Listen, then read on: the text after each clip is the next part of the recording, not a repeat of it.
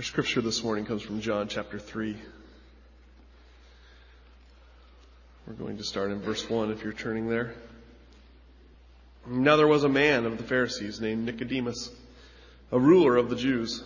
This man came to Jesus by night and said to him, Rabbi, we know that you are a teacher come from God, for no one can do these signs that you do unless God is with him. Jesus answered him, Truly, truly, I say to you, unless one is born again, he cannot see the kingdom of God. Nicodemus said to him, How can a man be born when he is old? Can he enter a second time into his mother's womb and be born? Jesus answered, Truly, truly, I say to you, unless one is born of water and spirit, he cannot enter the kingdom of God. That which is born of the flesh is flesh, and that which is born of the Spirit is spirit. Do not marvel that I said to you, you must be born again. The wind blows where it wishes, and you hear its sound, but you do not know where it comes from or where it goes. So it is with everyone who is born of the Spirit. Nicodemus said to him, How can these things be? Jesus answered him, Are you the teacher of Israel, and yet you do not understand these things? Truly, truly, I say to you, we speak of what we know, and we bear witness to what we have seen, but you do not receive our testimony. If I have told you earthly things, and you do not believe, how can you believe if I tell you heavenly things? No one has ascended into heaven except he who has descended from heaven, the Son of Man. And as Moses lifted up the serpent in the wilderness, so must the Son of Man be lifted up, that whoever believes in him may have eternal life. We're walking chronologically through the life of Jesus, and we come to the portion in the Gospels as we look at all four Gospels in that chronological life of Jesus where somehow a man named Nicodemus has gotten wind of Jesus. We don't know for sure how. We spent time 2 weeks ago in the miracle of Cana of Galilee, the first miracle Jesus performed, and last week in his clearing of the temple.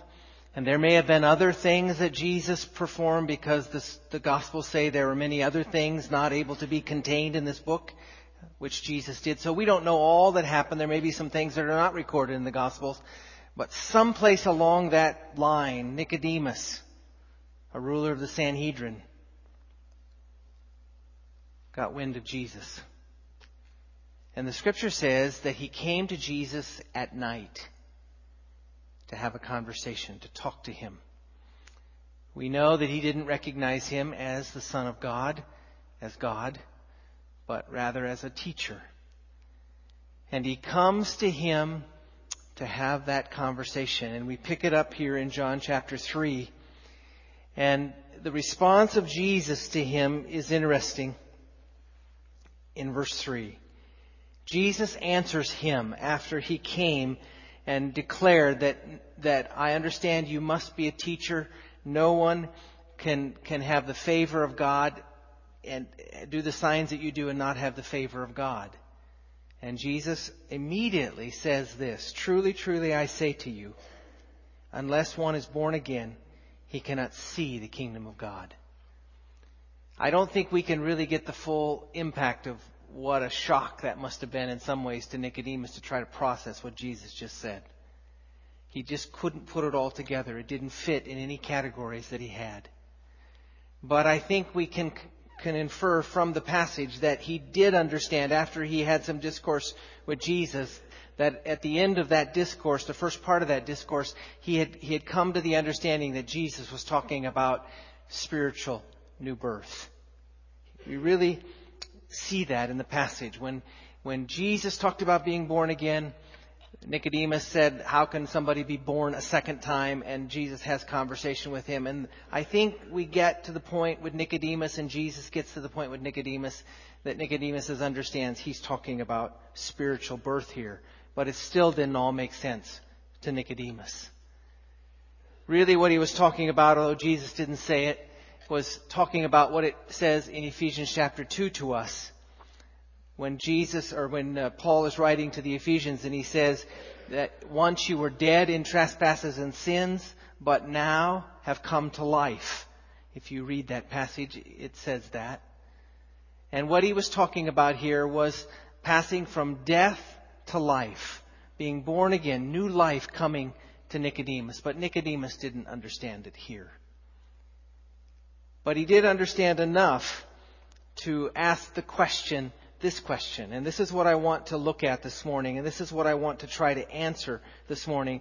In Nicodemus' response to Jesus, he says this: how can these things be? In other words, how can spiritual birth happen? How can we be born again spiritually? How can this take place? And what I want to look at is in the way in which Jesus responded to him. There's a progression really in the way Jesus responds to him as we read it now, as we begin. And Pastor Jason read it to us in verses 10 and on following there. There's really a progression that happens. First of all, in that progression, Jesus is somewhat like a witness. In other words, if someone were to come to you who've passed from spiritual death to spiritual life, and you were going to try to tell them what that experience is like, the first few verses, that's really kind of how Jesus responds to Nicodemus. It's as though he were a witness explaining it to Nicodemus. But then in verse 13 and 14, really, he begins to change from one who is telling Nicodemus about what that new birth is to one who begins to talk about himself. He progresses from the process of how new birth happens as a witness to the basis of that new birth. In other words, the basis of why there can be a new birth. The process would be us sharing our testimony, the process of how somebody comes to new life and how personally we might come to new life, how we pass from spiritual death to spiritual life, and how we see it in our own lives. But Jesus now is making a progression from that process to the basis of how that new life happens. Nicodemus says, how can it happen? Jesus moves to say why it is possible that it can happen. And that's what I want to center on here this morning, as Jesus addresses the basis. Because you see, Nicodemus' problem was this: how can we be born again anew spiritually? How can it happen? How can that happen? How can God do that? That was a problem for Nicodemus. How it could happen, the actual way it can happen. But Jesus addresses another problem that is just as much of a problem. And what he addresses is why it can happen. What makes it possible to happen? What barrier has to be removed so that in fact we can pass from death to life by God's Spirit moving upon us? Because that was a barrier that Nicodemus didn't understand very well. He didn't see that barrier as much as the barrier of God performing the miracle and doing it. In other words, how can God do this? How can we come to new life? It's a problem. It's okay for Nicodemus to voice that. But what Jesus answers is, what's the basis that makes it possible? What other obstacle has to be removed? And the obstacle that Jesus addresses that has to be removed is the wrath of God. In other words, God's wrath towards sin. That's where Jesus takes us and where Jesus takes Nicodemus. And that's what I want to center in. And it's going to take us to an Old Testament passage this morning. We're going to look at the book of Numbers, chapter 21, if you want to turn there in just a moment. And we're going to read that, because that really is where Jesus takes this conversation. Listen to what he says in verse 14. And as Moses lifted up the serpent in the wilderness, so must the Son of Man be lifted up, that whoever believes in him may have eternal life. That is a reference from the Old Testament. Now, remember what we've said before as we've been looking at the life of Jesus. Remember that we said many times, just so that we get it in our mind, when Jesus was born as a baby, fully man, fully God, he didn't look up from his cradle or from his manger in Bethlehem and contemplate how he created the heavens, though he is the creator of the heavens. He's fully God. But there's a way in which that was bracketed so that Jesus literally grew in wisdom and stature and favor with God and man. Jesus grew up fully man. And so we come to this passage, and what we need, I think, to see the appreciation of it, Jesus takes and pulls out an Old Testament passage in the book of Numbers and brings it here to answer Nicodemus' question. Why? Because he was fully God? Well, he was. But I think we still need to see the picture of him somehow bracketing the fact that he's fully God so that he can live fully as a man. And I can see where Jesus knew this because he had studied the Scriptures. Because he knew the Scriptures. Because he connected the dots of the Scriptures. And what was happening is Jesus was seeing himself in the Scriptures. He was seeing himself in the Old Testament. And as he takes this passage in Numbers and brings it over now to his conversation with Nicodemus, he has witnessed himself in that passage as being fully man, studying the Scriptures. And he's connected the fact that this is about him. That helps me in this whole incarnation experience. To see Jesus in that realm, that he connected the Scripture. Because one of the most powerful things, I think, in our faith is we do the same thing. Young people, as you begin to see that this is one book, one story, and that's what Jesus saw it as, one story, a story of him. He had made that transition in his growing in stature and favor with God and man and his understanding of who he was. Jesus had made that transition to see that he knew that what the Old Testament pointed to was him. The Old Testament was about the coming of the Messiah, the coming of him. And so he pulls this passage now out of Numbers. Let's look at it in Numbers chapter 21, beginning at verse 4. And what I want to see is what Jesus was telling Nicodemus. When Nicodemus asked the question, how can this be? He wasn't intending to get this answer. But it's the answer that Jesus felt he needed to see and he needed to have. And it's the answer we want to look at today. And it's a powerful answer for us. Listen to what it says. We'll read it together, beginning at verse 4. From Mount Hor, they set out by the way to the Red Sea, to go around the land of Edom. And the people became impatient on the way, and the people spoke against God and against Moses. I think you understand this is the children of Israel. Why have you brought us out of Egypt to die in the wilderness?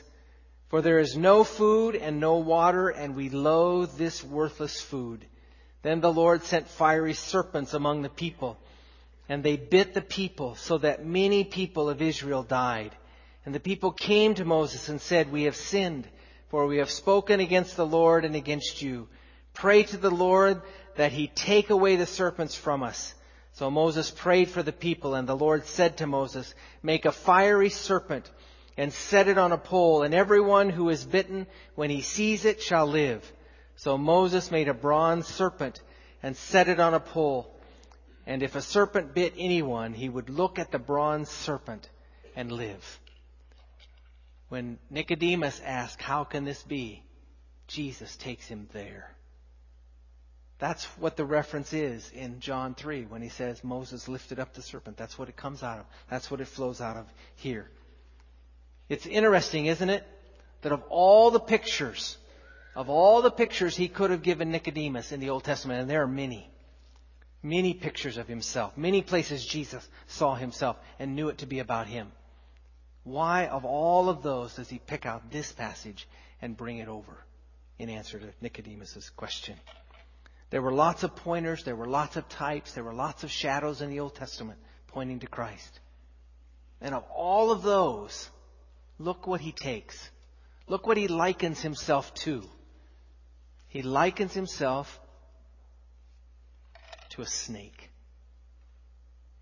So, you have to ask the question, what do we see? Why this picture, Jesus? Why is this the one you pulled off? Of all that you could have pulled over, do you pull this one? Let's look at it. First of all, in this story, the people are bitten.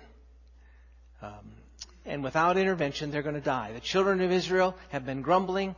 The wrath of God comes upon the children of Israel, and there are snakes all over, and if any of those snakes bite them, they're going to die.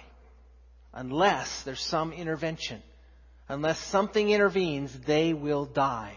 They are already in trouble. The picture is they are doomed, except there's an intervention, except something comes to save them. And certainly it's a picture of us, isn't it? All have sinned. All have fallen short of the glory of God. The wrath of God is against all ungodliness. Just as it was here among the children of Israel. It was there. The second thing is that snakes are a picture of God's wrath on the people. They represent a curse on the people. They represent the curse on the people of Israel. There. The curse that has fallen. And then thirdly, simply, the remedy is found in what? The remedy is found in looking to the lifted up. What? The remedy is found in looking to the lifted up curse. Isn't that true? The lifted up snake, which represented the curse. So how can the remedy be found in looking to the lifted up curse? It's interesting in this passage. Look at something with me. Look at verse 8. It was not a literal snake or serpent on the staff. It says, make a fiery serpent. I mean, Moses didn't create a snake that was alive and hanging on his pole. It was in the likeness of what? It was in the likeness of a serpent, in the likeness of a snake, is what Moses lifted up. It wasn't a literal one in that sense, but the likeness of one. And that represented the curse. And literally what they were told to do is there's a curse upon you. You're all infected with it. You're all going to die unless you look to the curse that I lift up. You will die. So what is that all about? What is it? That God would have them look to a curse, because that's what it's saying to the children of Israel.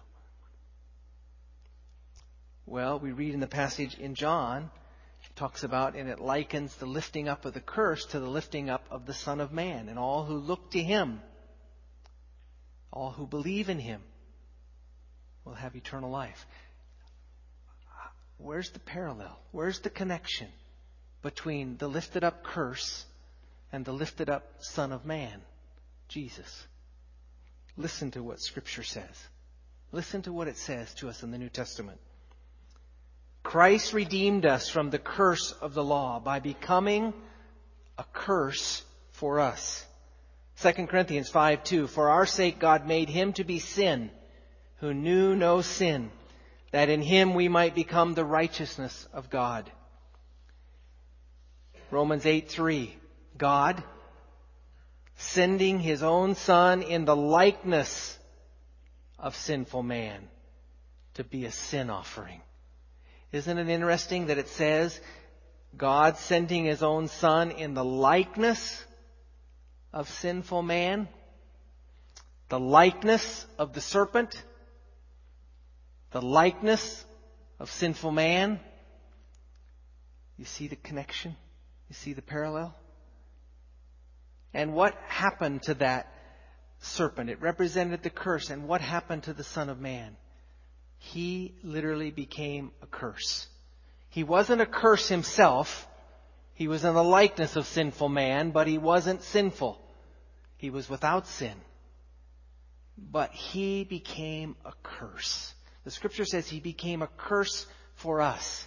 And so you see, Moses lifts up the pole. He lifts up the serpent.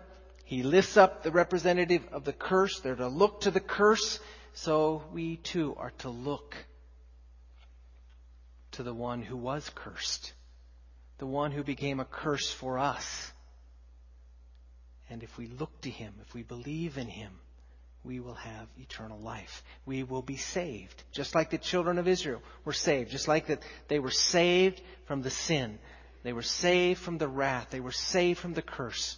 We are saved because we look to the one who became a curse for us, that we don't have to be the curse. That's the gospel. Now, it's interesting. Look at this text a minute. Look at the context of this. Nicodemus comes to Jesus. Jesus tells him he has to be born again. Nicodemus doesn't get it. He doesn't see it. He tries to do some more conversation with Jesus. He asks, how can this be? His question, Jesus answers in a different way, but it is incredibly important to know why Jesus answered it the way he did. It's interesting in the passage, if you go back to John, look with me in the book of John, when Jesus says something to him here. Just before we talk about the lifting up of the servant, listen what Jesus says in verse 13. No one has ascended into heaven except he who is descended from heaven, the Son of Man. And actually begin in verse 12. If I have told you earthly things and you do not believe, how can you believe if I tell you heavenly things? In other words, Nicodemus is saying, how can this be? He's wanting to go deeper in heavenly things. I mean, Jesus has told him earthly things. He said, you can't understand that, Nicodemus. You're blind. You're not seeing this. He doesn't take him deeper. He doesn't take him deeper into the things that only Christ knows being in heaven. He doesn't take him deeper into the intricacies of the whole process of how God brings life to a person, how he takes a dead person and brings him to life. He doesn't go into that. Doesn't go into the heavenly things. Doesn't take him deeper there. Where does he take him? Where does he take him? Takes him, one who isn't seeing, one who is blind, one who is not responding, back to the gospel, doesn't he? He takes him back to himself. He takes him back to what we just talked about. Back to who he is and what he's done and the fact he's become a curse. Shouldn't we do the same? You see, the means by which God brings people to life, the means by which he causes them to be born again, the means by which he has declared that will happen is in seeing the gospel, seeing what Christ has done, making connections and seeing that Christ, things like Christ, becomes a curse. He wasn't a curse. He was in the likeness of sinful man, but he became the curse. And so we look to the curse. You see where Jesus takes Nicodemus, just where we ought to take people like that. People like Nicodemus, who seem to be blind, who seem not to be getting it, who seem not to understand. It seems when they read Scripture, they read things like you must be born again. We tell them they need to pass from spiritual death to spiritual life, and it's though a glaze comes over their eyes. What do? Write them off? Say, well, forget you. No, Jesus didn't write Nicodemus off. He took him back to the gospel, took him back to what he was doing and what he came to do. It's what he says here, no one has ascended into heaven except he who descended from heaven, the Son of Man. In other words, Jesus has descended, and he tells Nicodemus why he's descended. When Nicodemus asks, how can this be? He tells him why he came. We need to do the same. And God marvelously, as we declare the gospel, causes blinded eyes to be opened again and again and again, and brings life where there's dead and death. What I want to do this morning is I want to share an illustration of that in the life of Charles Spurgeon. Charles Spurgeon was a preacher who preached in the 1800s. He was a powerful preacher and has written volumes of works that are continue to be quoted today. But Spurgeon was 16 years old when he wrote this. 16-year-old boy, January 6th, 1850. Listen to Spurgeon's conversion. Listen to how God brought him to life, how he caused him to be born again. and have new life and pass from death to life. He writes these words to us. I sometimes think that I might have been in darkness and despair until now, had it not been for the goodness of God in sending a snowstorm one Sunday morning while I was going to a certain place of worship. When I could go no further, I turned down a side street and came to a little primitive Methodist chapel. In that chapel, there may have been 12 or 15 people. The minister did not come that morning. He was snowed up. I suppose we all know what that is, don't we? Snowed up. I know. We'll just start calling it, we're snowed up when we cancel church here. At last, the very thin-looking man, a shoemaker or tailor or something of the sort, went up into the pulpit to preach.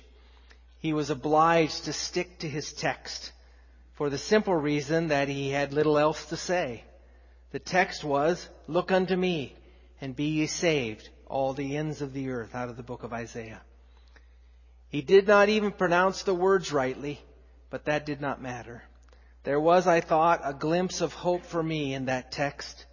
The preacher began thus, "My dear friends, this is a very simple text indeed. It says, look. Now looking, don't take a great deal of pain. It ain't lifting your foot or your finger. It is just look. Well, a man needn't go to college to learn to look. You may be the biggest fool, and yet you can look. A man needn't be worth 1,000 a year to be able to look. Anyone can look. Even a child can look." But then the text says, "Look unto me." Many of you looking to yourselves. But it's not no use looking there. You will never find any comfort in yourselves. Some look to God the Father. No, look to Him by and by. Jesus Christ says, "Look unto me." Some of you say we must wait for the Spirit's working. You have no business with that just now. Look to Christ. The text says, "Look unto me." Then the man followed up his text in this way. "Look unto me. I am sweating and great drops of blood. Look unto me. I'm hanging on the cross. Look unto me. I am dead and buried. Look unto me. I rise again. Look unto me. I ascend to heaven. Look unto me. I am sitting at the Father's right hand. Oh, poor sinner, look unto me. Look unto me." When he had gone to about that length and managed to spin about 10 minutes or so, he was at the end of his tether. Then he looked at me under the gallery, and I dare say, with so few present, he knew me to be a stranger. Just fixing his eyes on me, as he knew all my heart, he said, "Young man, you look very miserable." Well, I did, but I had not been accustomed to have remarks made from the pulpit on my personal appearance before. However, it was a good blow, struck right home. He continued, "And you always will be miserable. Miserable in life, miserable in death, if you don't obey my text. If you don't obey it now, this moment, if you obey it now, this moment you will be saved." Then lifting up his hands, he shouted, as only a primitive Methodist could do, "Young man, look to Jesus Christ. Look, look, look. You have nothing to do but look and live. I saw at once the way of salvation." I know not what else he said. I did not take much notice of it. I was so possessed with that one thought, like as when the brazen serpent was lifted up, people only looked and were healed. So it was with me.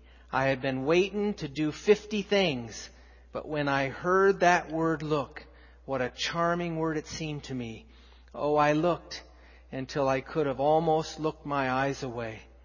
There and then the clouds were gone, the darkness had rolled away, and the moment I saw the sun, and I could have risen that instant and sung with the most enthusiastic of them the promises of the precious blood of Christ and the simple faith what looks alone to Him. Spurgeon heard the words. The words that said, "Look. Look." That's what Jesus was doing with Nicodemus. Look. Look. Look to the one who has become a curse for you. This morning, I hope that you know what it is to look to that curse. That you know what it is, as Spurgeon knew, to rest in that and to see the glory of God in the face of Christ. That you're resting there. The Scripture says, and he who believes in Him, he who looks to Him and sees, has eternal life. Look. Look even as we sing this morning. Let's stand together.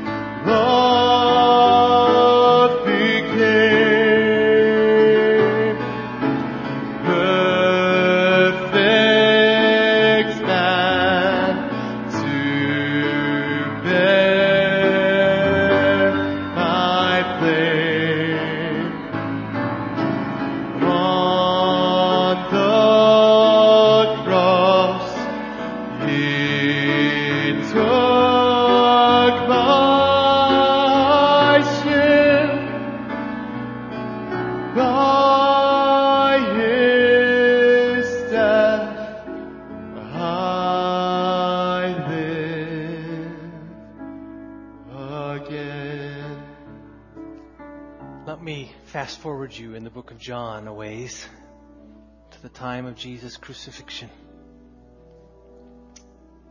Listen to what the Scripture says in John 19, verse 38.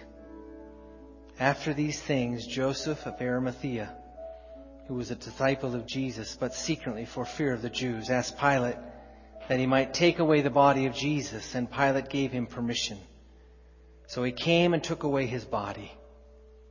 And then it says this: Nicodemus also, who earlier had come to Jesus by night, came bringing a mixture of myrrh and aloe, about 75 pounds in weight.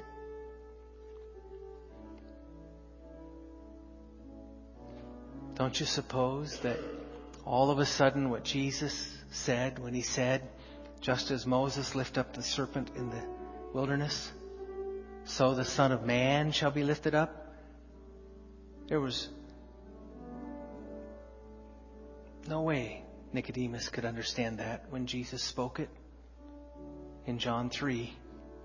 But He spoke it anyway.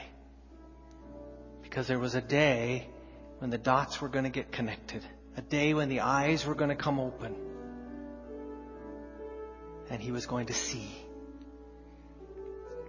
I hope you see this morning.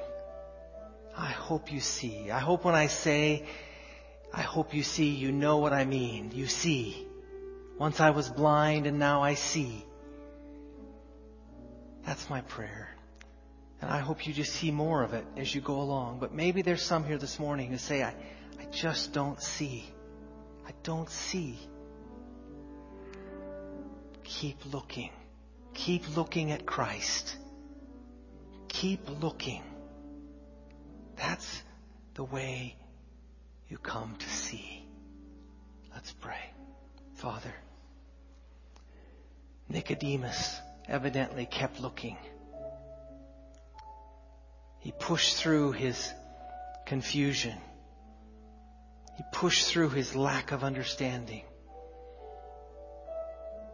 I'm sure it must have been somewhat of a frustrating experience for him, but he kept looking. He kept looking at Christ. And one day his eyes were opened. Oh Lord, we're grateful. We're grateful that you're the one who brings us to life as we see. Brings us to see. And I pray this morning, Father, that resonates in the hearts of many who see today. But if there's one here who does not yet see, even this morning they will look to Christ. They will look and see. See that He became a curse for them. And in looking, they were saved, Father. They're born again to new life. In Jesus' name we pray.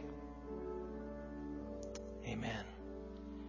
God bless you. It's my custom these last weeks to just stay up front. If you'd like to visit, I'll be here and I'd be delighted to visit with you. God bless you. You're dismissed this morning.